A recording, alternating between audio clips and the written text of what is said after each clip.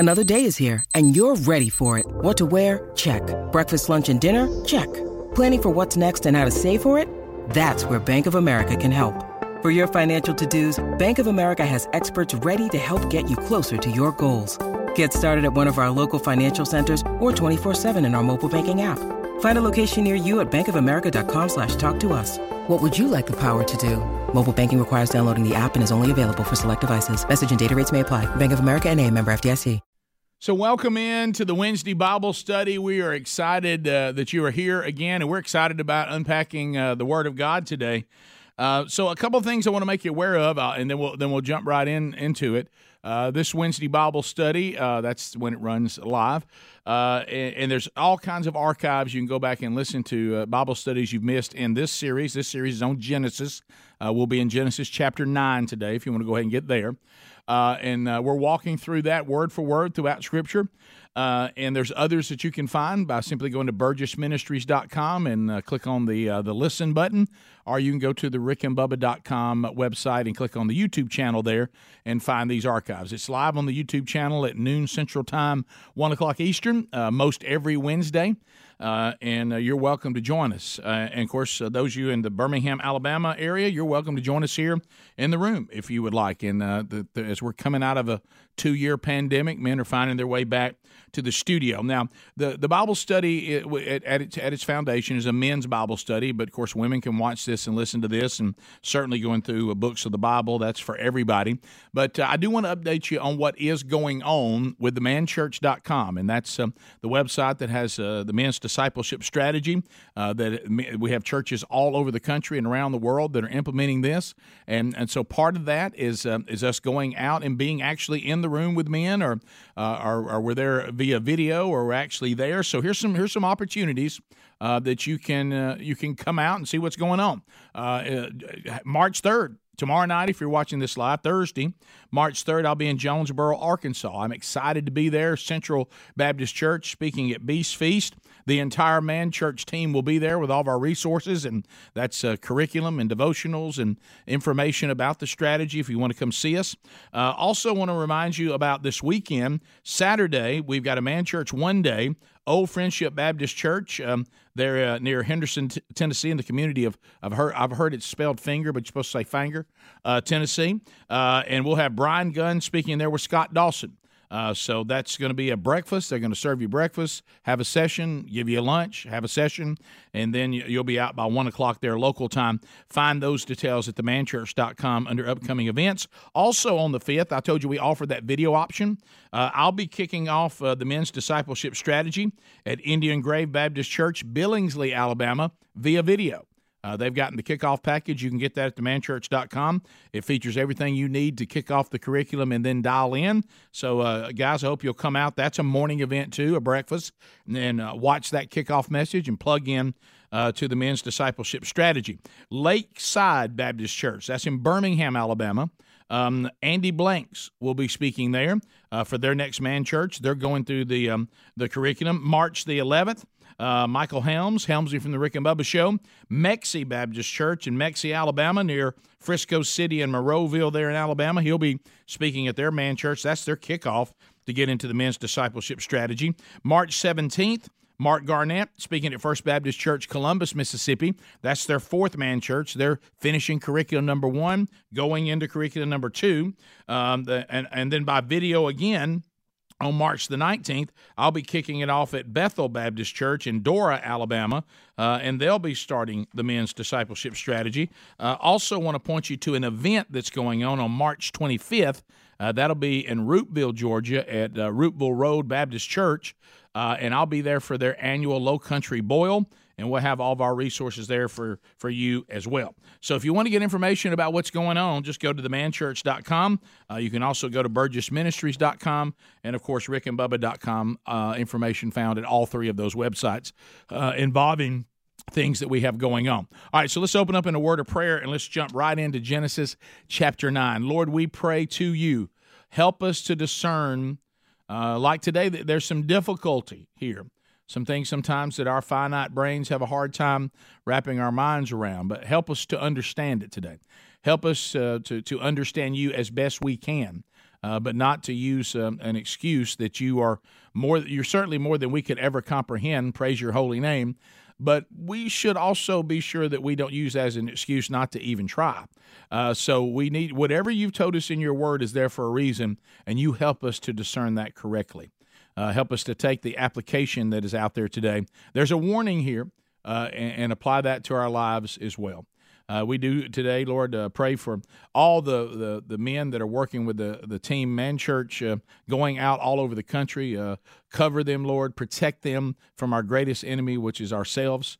Be with Rich Wingo on our team, who is having some health issues. Lord, I pray that you be with him, that he get to the other side of that and identify what the problem is and come up with a solution. So I pray that you be with him so he can get back out there and back on the road and take our time together and bless it, Lord. In Jesus' name, amen.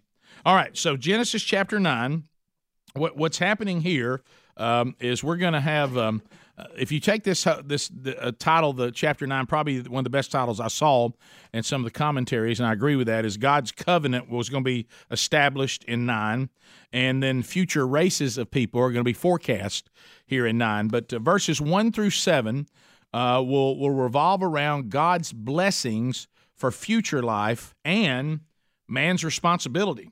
Remember, this is the family getting off of the ark. They're now settling into what's going to happen next. God is handing out these instructions. So let's look at verse 1. This one is pretty straightforward. And God blessed Noah and his sons and said to them, be fruitful and multiply and fill the earth. Does this sound familiar? Genesis 1:28, same thing, the same commandment that was given to Adam and Eve is now being given again. And then we continue in verse 2. The fear of you and the dread of you shall be upon every beast of the earth and upon every bird of the heavens, upon everything that creeps on the ground and all the fish of the sea. Into your hand they are delivered. Okay, so we see this. Remember, when you look ahead to the new heaven and the new earth, the final heaven, the final earth, you do see that this the fear of animals, of human beings, is going to be taken away, and our fear of animals is going to be taken away. And you're going to see things like, you can go pet a lion. You can. I don't like this analogy, but apparently snakes make it somewhere where a child can play by the snake's hole and doesn't have to worry about anything. So we know that when this thing is finished, this killing of animals and animals trying to kill us is going to be over.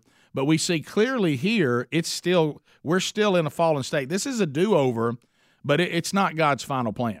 This is almost like a midstream deal here, because a lot of the problems with the fall, as you're going to see, they're still here. He has wiped everybody off the face of the earth except these 8. But these 8 are still stepping out into and he's made that clear, a fallen creation, and now he wants to replenish and start more people. But this issue about, and you're going to see it graphically here in a minute, this is something that is still part of the fall. Remember, what's the first thing that happened when Adam and Eve fell?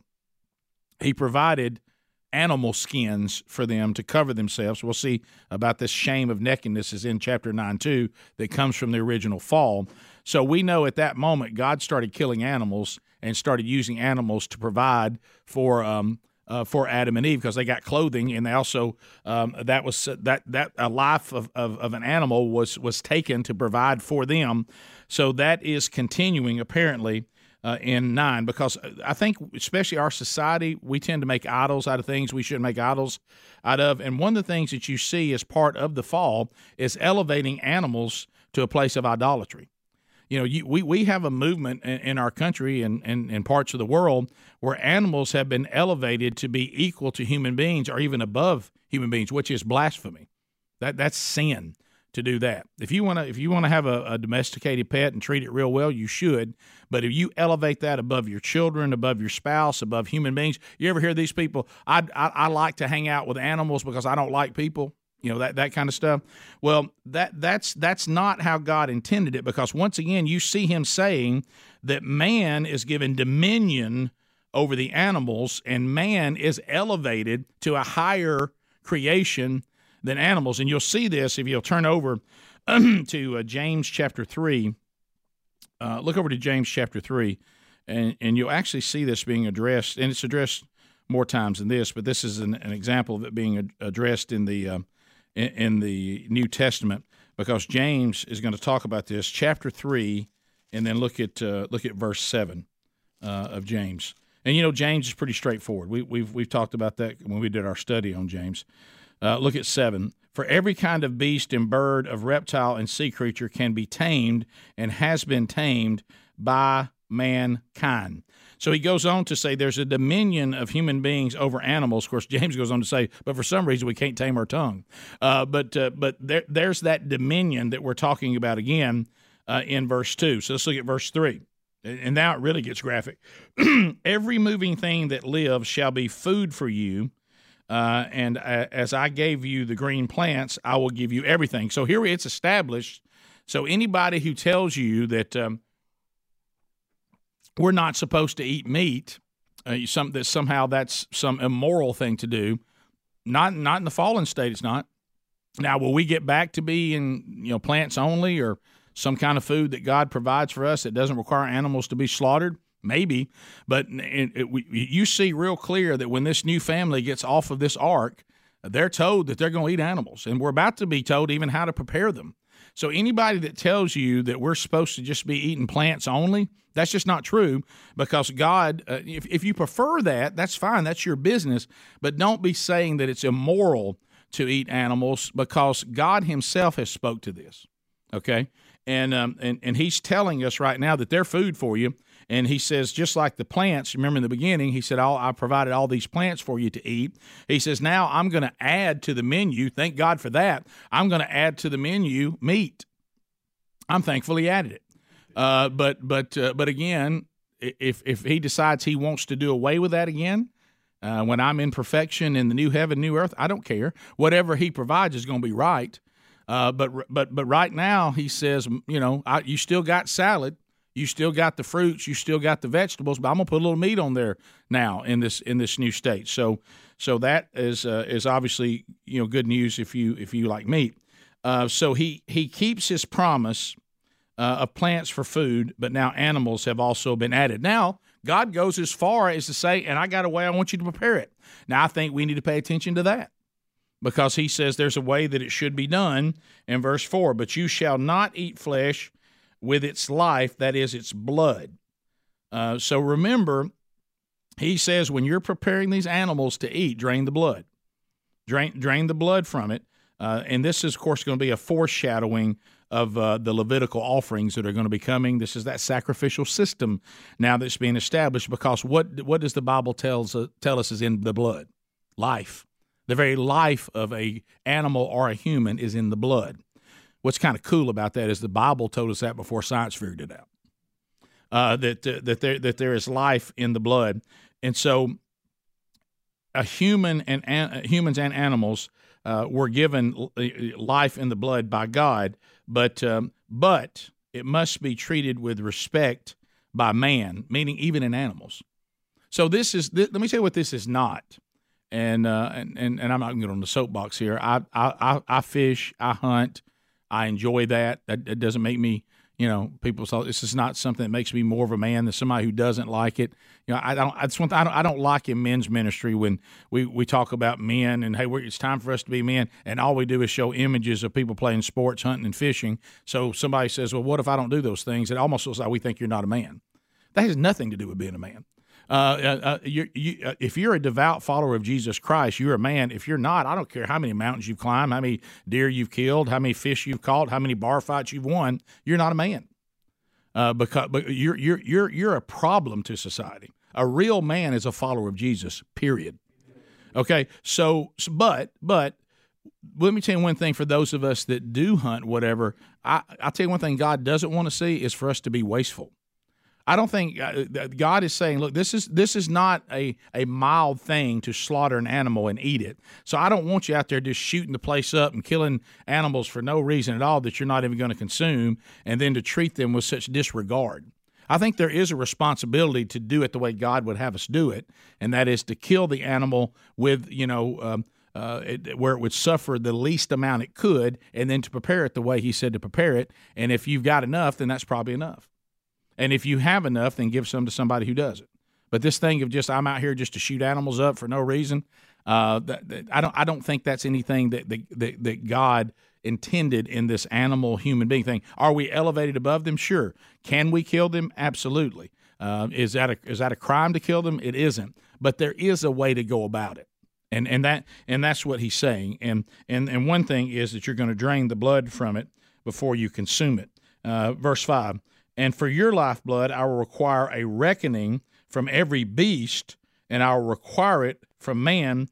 From his fellow man I will require a reckoning for the life of a man. Once again, what's God saying here? I got a way I want you to handle animals, but now I want to talk about you killing a human being. That's going to be a greater offense. That isn't going to be allowed for you to kill somebody that's innocent. Now, this isn't talking about wars, and it isn't talking about people who've been given the death sentence, and we'll get into that, about crime, because death sentence is about to show up. But what we are talking about is if you kill a human being who's innocent, then there's going to be a reckoning for that, and I'm going to take your life on earth for you doing that. Killing an animal doesn't require your life. Killing a human being does.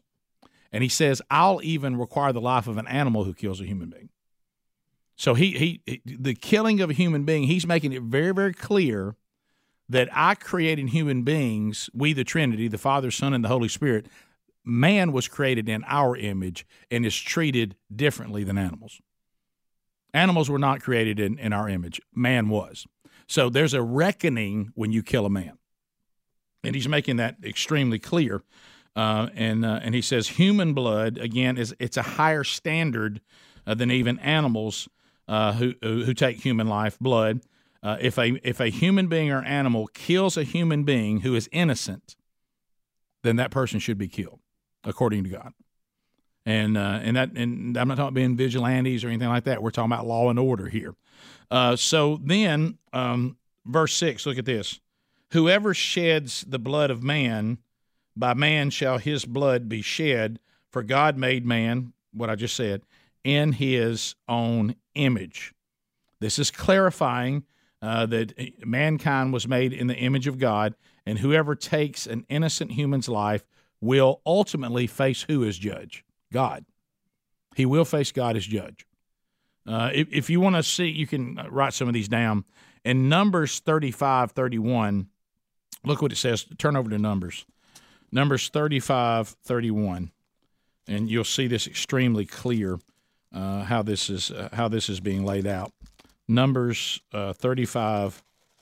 Let me turn over to it, because in those days, a lot of times if there was a crime committed, you could pay a ransom, and you could be clear that off your record. But what you're going to see here is that God says when it comes to human beings, there'll be no ransom that can be paid. Chapter 35, and then go to Numbers 31. Moreover, you shall accept no ransom for the life of a murderer. Keep in mind, underlining murderer is important here, because murdering someone is different than, hey, we've got nation against nation. We're punishing you by the law.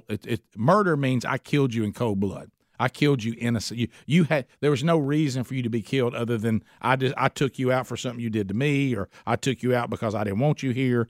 Whatever the case, if you're a murderer, because remember the commandment doesn't say thou shalt not kill. That's incorrect in English. It's thou shalt not murder. So it says you shall accept no ransom for the life of a murderer who is guilty of death, but he shall be put to death. So it's real straightforward, and God is clarifying why, because man was made in my image. So there will be a death sentence for anyone who's found guilty of murdering a human being. This also harkens to what? Cain slaying Abel. You see this kind of echoing. The death penalty is not just here. This is a great statement. The death penalty is not just here as a deterrent, but more of a statement of the unique value of a human life before God. Let me say that again, because that's important. The way God sees the death sentence for the murder of a human being, it's not just there to terrify you and say, man, maybe I shouldn't murder people. It's bigger than that. It's trying to make a statement this is how much I value a human being. This is what it means to me. I'm handing down this judgment. This is my statement of how I see it as God. That's very important. It's not just, hey, that's a good idea. That might keep people from murdering people. I'm sure it can be a deterrent, and I'm glad that works, but that's not really why God put it down. He was putting it down to make a statement on how he values human life. And that's something we need to think about, with the things that we're allowing to go on with people that we are denying life to. He's making a statement on how he sees that too. It's not unforgivable, but we do have to quit acting like we're not doing what we're doing. You can repent of it and you can be forgiven, but the taking of innocent human life is a really, really big deal to God based on his own word, not my opinion. Verse 7, so you see him say, and you, talking to Noah and his sons and their wives, be fruitful and multiply. It says to teem on the earth and multiply in it.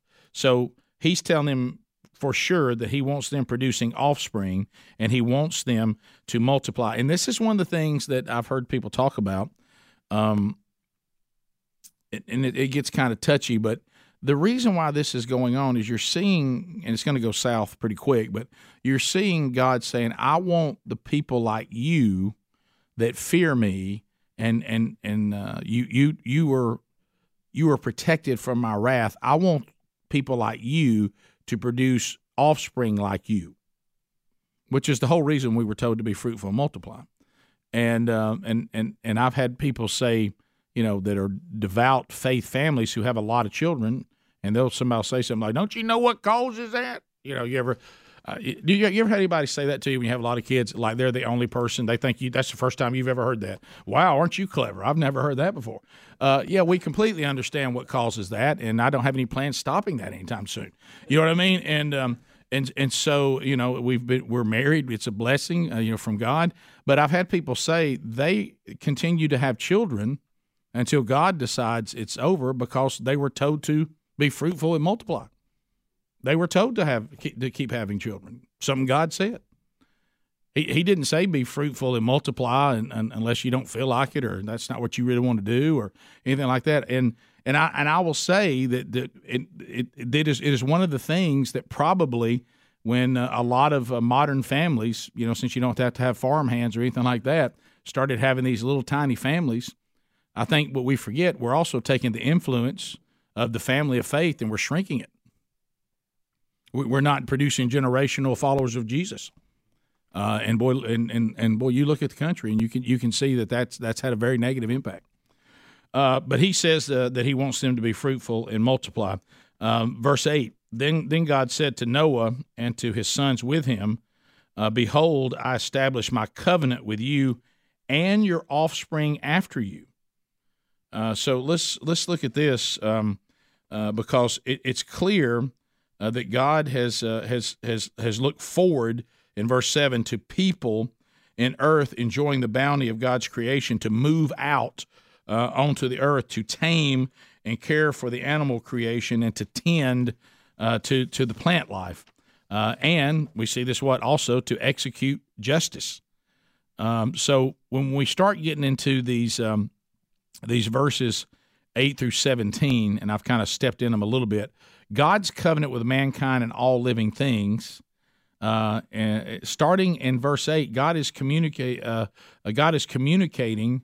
with Noah and his sons. And then verse 9, God's covenant is not just with Noah, but with Noah and his sons.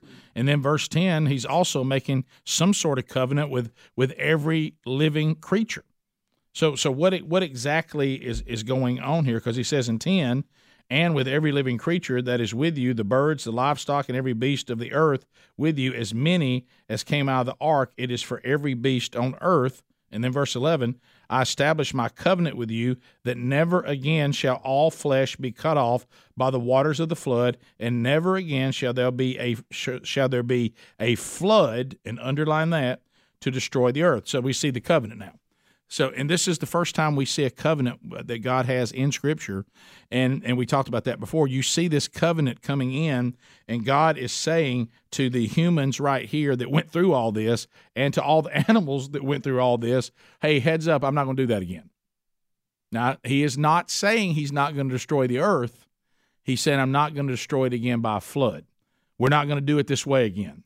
And I'm making a covenant with you that I'm not going to do that. So in this, as we're starting out, we see that first covenant from God with these new people, or the people that survived the flood, and the animals, that they do not have to endure that particular destruction again. So this is really cool when you look at 11 when he says, I'm not going to destroy it by water anymore. Here it is again. God is in control of the water, and he will not destroy the earth by water again. Human still is highest creature, but the animals actually are benefiting. How are they benefiting? From their association with mankind. The fact that y'all are here with them, I'm not going to flood y'all either. So they're benefiting from their association with mankind. And then look at this is very interesting, and we can unpack something here that's affecting our modern day. And I'm gonna get some pushback on it, but that's all right. I've been pushed back before. In verse 12, and God said, there is the sign of the covenant that I make between me and you and every living creature that is with you for all future generations. 13, I have set my bow, that's the rainbow, I've set my bow in the cloud, and it shall be a sign of the covenant between me and earth. So what is the rainbow a sign of? God's covenant with man and the earth, that he will not destroy it by water again. Okay? That's what the covenant is. I have set my bow in the cloud. And then look at 14. When I bring clouds over the earth and the bow is seen in the clouds, meaning don't freak out when you see rain clouds showing up. Some of y'all been through this. Y'all remember the last time I brought clouds? It's going to traumatize you a little bit because y'all never seen that before. And I started dropping water out of the sky, and I had water coming up from the earth, and it was kind of bad. Y'all going to see rain clouds again, but when you remember my rainbow, when you see it, you're going to know I'm only going to let it rain so much. So, by the way, can we rest assured, sitting in this room right now, watching wherever you are, listening wherever you are, there may be times where we see flood, which we have seen that. But we know that this earth is not going to be destroyed by water. I don't care how much water's coming. It's not going to happen because guess who's in control of the water? God is. He tells it where to go. He tells it when to stop. He tells it when to start. And he's established that. Now, there's a movement in our world, in our country, of people who have said, and their sin is no greater than anybody else's sin. It's just with any sin that's unrepentant, you're not reconciled back to God, that says everything that God said in Genesis about gender and about marriage and about sexuality, we reject. And some reject God completely. Some just say, I'm still going to be redeemed. I just reject this. I think you've changed your standard. You think it's a coincidence they picked a rainbow as their symbol? Does it make a little more sense now? Now, they may think it was random, but it's not. You know what this is? This is thumbing your nose at God. Here's your rainbow. And you said you weren't going to destroy this place, so we're going to do this. You've promised you're not going to destroy it, so that's our symbol. And because you think about it, what a weird choice, because that almost would lend itself to, a movement about ethnicity if you want them different colors and all that. But this is a sexual revolution of gender and redefining God's standard for marriage. And again, let me be clear. Their sin doesn't require some special redemption, but it's not special and gets a pass. And for them to wave around the rainbow is not just random. Even though many in the movement may think it's random, when you look at Scripture, you kind of see what's going on here. This is a defiant move to God Almighty. We will define sexuality. We will define marriage. We will define gender. And, oh, by the way, our symbol is going to be your promise and your covenant that you wouldn't destroy this place by water. Now, they're forgetting that he only said by water. But that's being forgotten.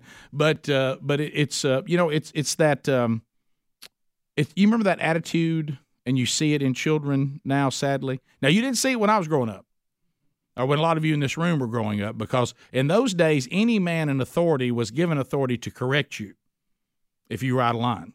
Remember that? And so everywhere you went, there were men that made sure you acted right, right? And then what started happening? You ain't my daddy. You can't tell me what to do.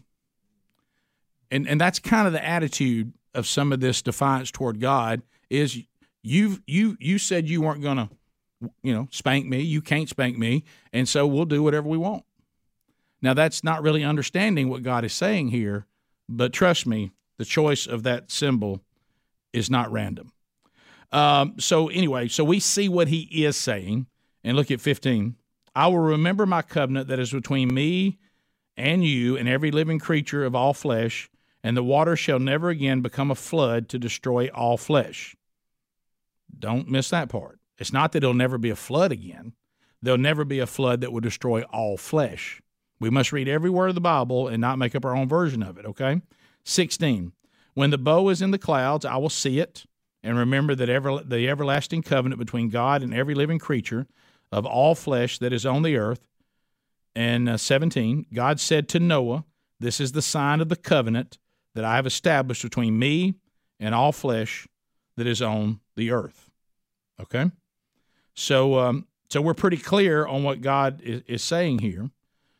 He's saying the rainbow is something to remind Noah and his descendants that they're not going to be destroyed as far as the earth by water again. And there's a lot of commentary on, is this the first time they'd ever seen this rainbow? And we don't know. We don't know. It's not likely the first time because we just had rain, and we had clouds, and we had a lot going on, and then we had that clear way. It's not probably the first time they'd ever seen it. It's just the first time he said this is now a sign of the covenant. But we really don't know. The emphasis here should be put on the covenant, and that in judgment, once again, what? God remembers mercy.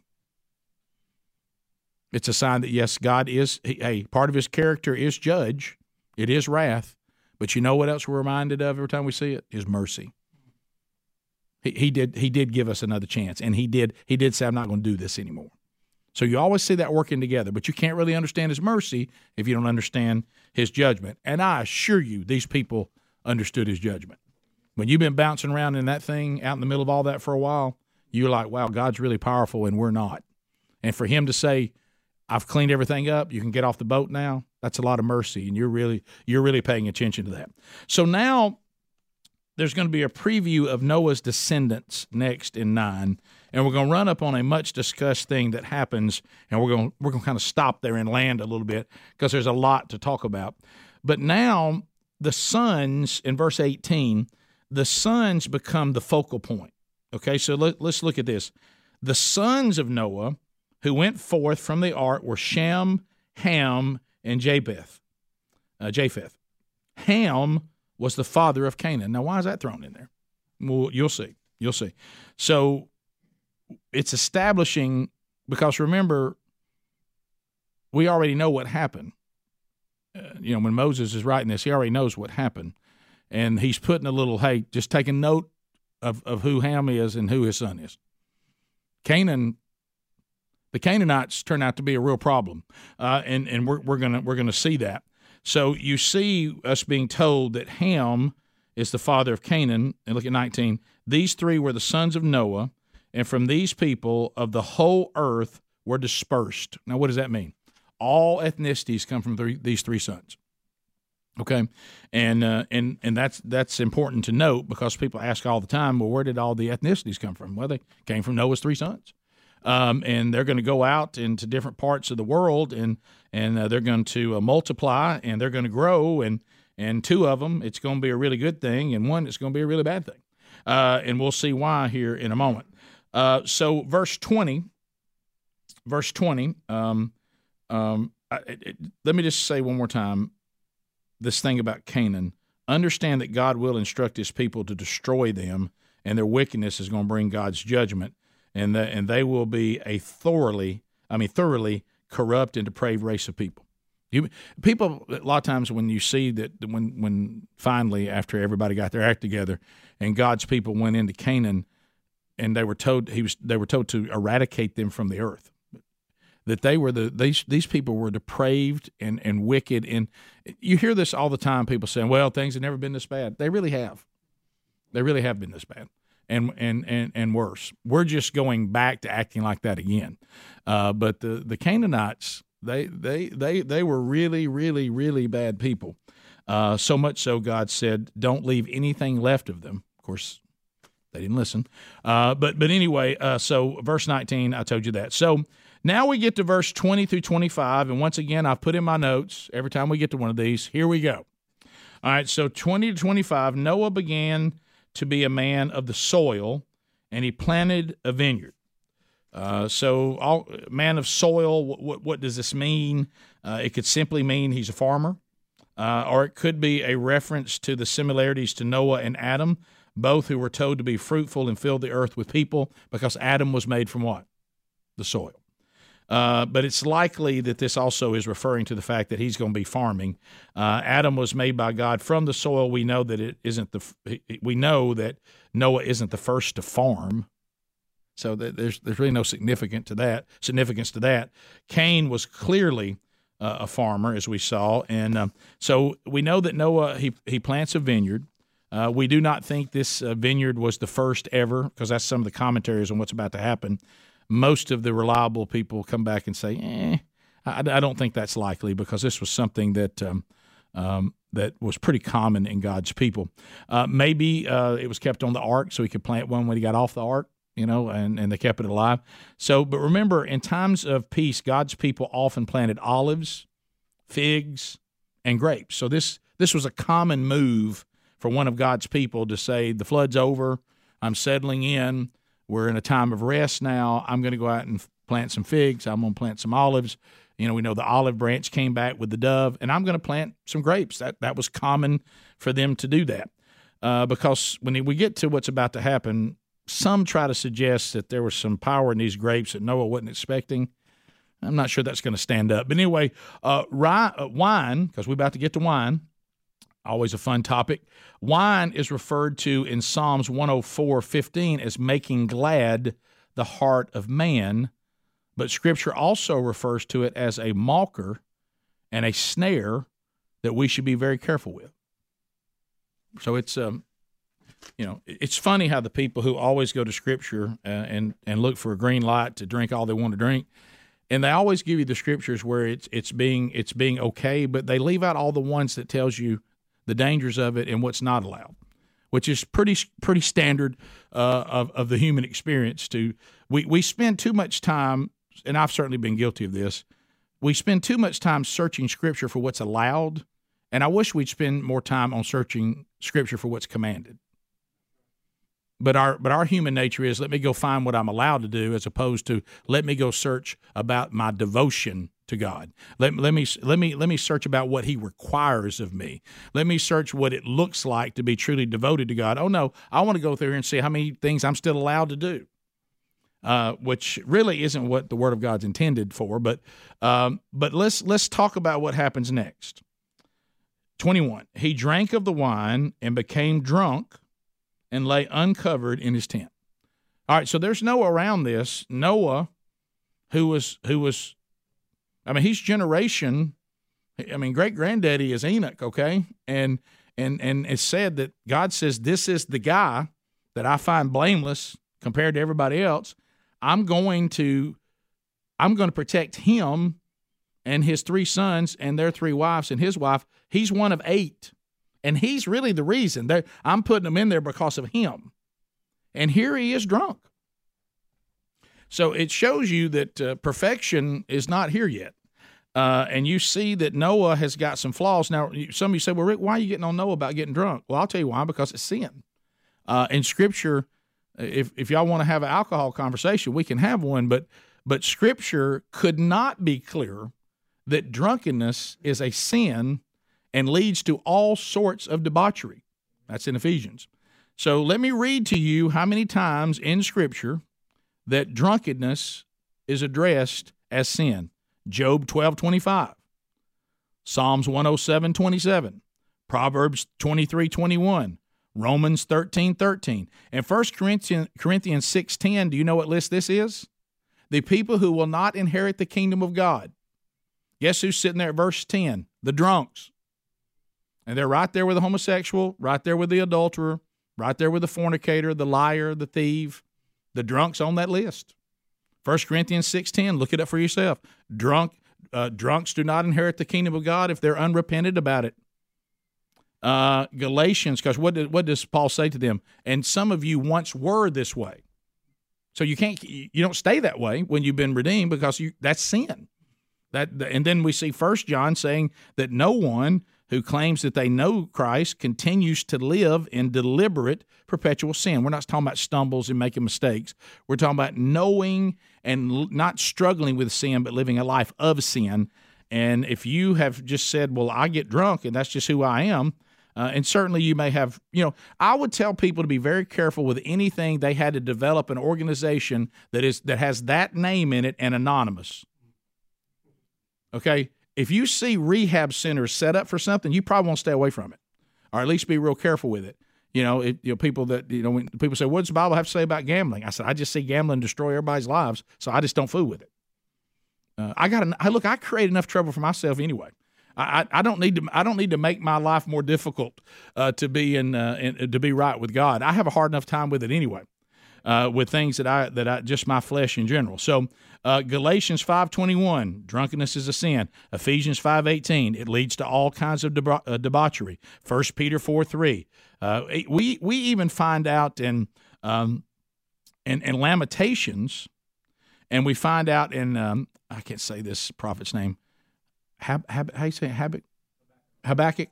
And Habakkuk 2:16 and Lamentations 4:21. You know what it talks about, and we're about to see it. That the combination of being inebriated, that's drunk for those of you from Calhoun County, and nude is shameful. Well, what's about to happen? Noah's naked and drunk, okay? And, he's drank so much, I don't know what it is, because I used to be a drunk. You end up naked a lot. And so this is one of the problems, that they're talking about. So it's interesting that Noah's experience here with wine is shown. I want you to take a note of this, okay? And this is just important. This is God helping us a little bit, and it says this throughout Scripture. The very first time when God starts over with Noah and his family, the very first time that alcohol is presented, the very first time, we only see the bad side of it. It's not. He didn't start out with going, Noah planted a vineyard, and he and his son sat around and they started telling football stories and didn't get drunk, and they had a great time, and it was a wonderful time of fellowship. And no, the very first time you see the vineyard show back up, it gets somebody naked and drunk, and that's the first sign of it you see. And that's God saying, this is dangerous stuff. Be careful with it. I do not think that God forbids it. And I know that could be a debate with other people, and I don't want to get into that, but I do not believe that the Scripture, when it talks about wine, is talking about grape juice. I just don't think that can stand up biblically. Because if it's grape juice, then why am I being warned about not drinking too much of it? Is there some sin to drink too much grape juice? No, what I'm being warned about is this drink will make you drunk, and it leads to all kinds of debauchery, so you need to be real careful with it. Well, then why is it dangerous? Well, it's dangerous because it has alcohol. That's why it's dangerous. And now it is true to say there's one way that I'll never be drunk, and that is don't fool with it at all, right? That's just common sense. And if it's a problem for you, then you got to get rid of it, because if it's a stumbling block for you to be right with God, then it's got to get out of your life. You got to quit justifying it, and because there's warnings about that in Scripture, and it says. And so then we get into the discussions that are fascinating, but I've just got bad news for you. Moses doesn't tell us why he got drunk. So then you get into commentary. Now you think about one that I've heard that makes a lot of sense, is that Noah's been through a lot. This has been rough every single person he knew other than his 3 sons and their wives and his wife, they're all dead. You think these are the only people he knew? You think he wasn't trying to warn people, saying, man, I'm telling you, it's coming. And they didn't listen. And so everybody's dead but them. And there's a thought that he just sat down and he needed a drink of wine, and it got away from him. It just got away from him. He's a flawed guy. It's just no more complicated than that. There's others that try to make the case that he didn't realize the power of the vineyard, that this was something new to him. He didn't understand it, and I'm not sure that's going to stand up. The bottom line is Noah messed up, and that's really kind of where we need to land. What he did was sin. But we also see something happen next that we need to be aware of too. And I'll tell you what else. If you're going to see your father kind of get in a bad way, and you see that he's made a mistake, and you see that he's embarrassed himself, I tell you what you don't do. You don't make fun of him. Because the reaction to that is severe. And in this culture, one of the worst things you could do was not to honor your mother and father, to be disrespectful or shameful to them. We've kind of lost that a little bit, and I think that's something God tells us to do. That I think that we should do that. I've even had people say, "Well, why should I have to honor bad parents?" God didn't tell you to love them; He said to honor them. That means that we should live our lives and treat them in a way that brings honor to them, not shame, regardless of how flawed they may be. So, and we see this, and it doesn't mean that if they did things wrong that it's okay. That's not what it means. It means we honor them because we're told to honor them by God, and we live a life that brings honor to them, even if you think they don't deserve it. Okay? So now we see what happens next. So he drank of the wine, became drunk, and lay uncovered in his tent. And Ham, the father of Canaan, you see how Moses makes sure we know that? And I'll tell you, the father of that kid, saw the nakedness of his father and went out and told his brothers outside. Then Shem and Japheth took a garment, laid it on both their shoulders, and walked backward and covered the nakedness of their father. Their faces were turned backward, and they did not see their father's nakedness. You see the difference? Ham goes in there, sees him, looks at him, comes out and starts telling his brothers about it. There's certainly an indication that he was making fun of him or laughing about it, or he certainly didn't go in there and hide his eyes from it. He looked upon his dad's nakedness. Now, because of this reaction, there's people saying that, Ham might have gone further and been lewd about it, or something took place that was beyond just looking at him and laughing about it. We don't know. I think that, again, may be just somebody trying to make this story more palatable for them. I don't know. But the bottom line is here, what Ham did was wrong, and it was a biggie. And you see this happens, and you almost see God's reaction to what Ham did exceeding the reaction to what Noah did. Not that what Noah did was okay, but it seems to be a burning here, a severity of earthly repercussions on this more so than even Noah's drunkenness, even though the drunkenness was certainly a sin because Scripture says it was. So I'm just going to talk about what we do know. Ham's actions were so terrible, and we know due to the fall that back when Adam and Eve first discovered they were naked, what did God say? Who told you you were naked? Now we go from nakedness as something not to be ashamed of to now something that should be private. It's to be covered. There is shame, and you see that demons, I was kidding around earlier, but it's true. What's one of the first things you see demonic possessed people usually do? They strip themselves naked. Because this is all that mocking the fall of mankind. And so it was disrespectful to let your dad lay there naked like that and not cover him up, and also to look upon his nakedness. This was considered to be shameful. So we see now Noah's reaction, and he takes this very, very serious. When Noah awoke from his wine and knew what his youngest son had done, here's what Noah said. Now, the first line really threw me when I went back and was looking over the skin. He doesn't say, cursed be Ham. He said, cursed be Canaan. A servant of servants shall he be to his brothers. And he also said, blessed be the Lord of the God of Shem, and let Canaan be his servant. 27, may God enlarge Japheth, and let him dwell in the tents of Shem, and let Canaan be his servant. So what in the world is going on here? So Noah's reaction is harsh, but hands the curse down on Ham's youngest son. Now, we know it's the youngest one because the next chapter, look over at chapter 10 right now. So you should be able to see it. Look at 6, verse 6 of chapter 10. The sons of Ham, Cush, Egypt, Put, and Canaan. So it shows right there he's the youngest son. So we know that. And do you know what?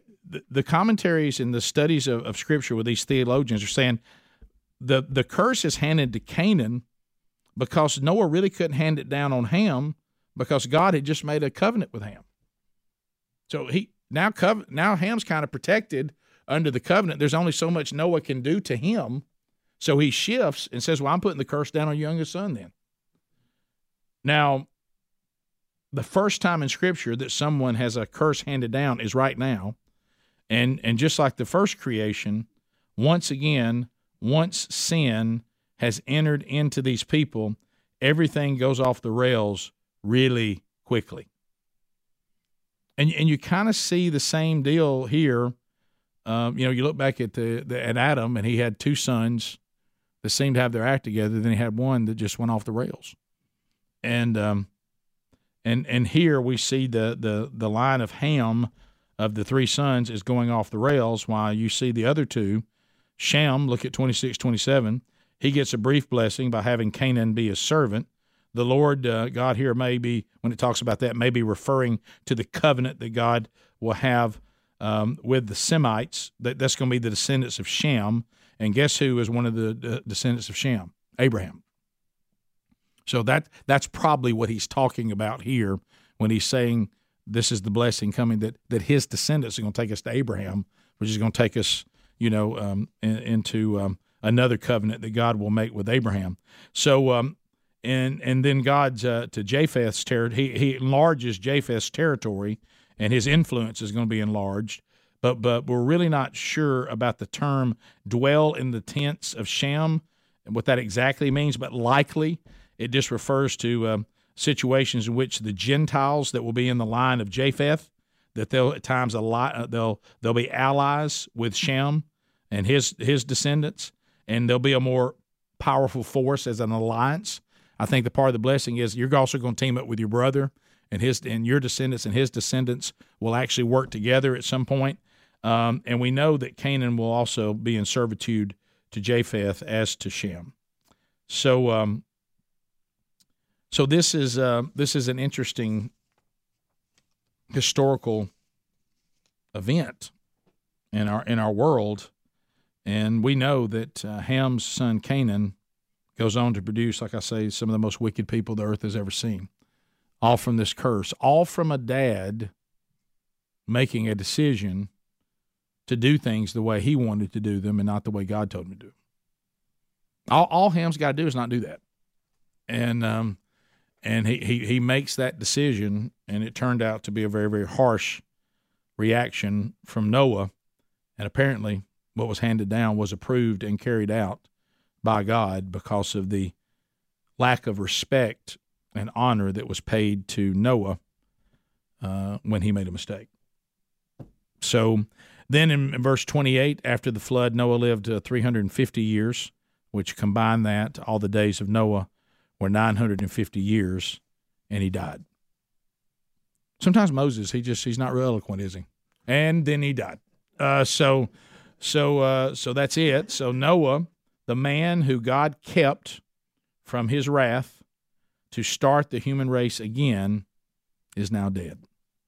And in 950 years, a lot was done. So we'll come back next week. Now, I do want you to take a note. We will be here next Wednesday, but then I'm on vacation the 14th through the 18th. Is that week?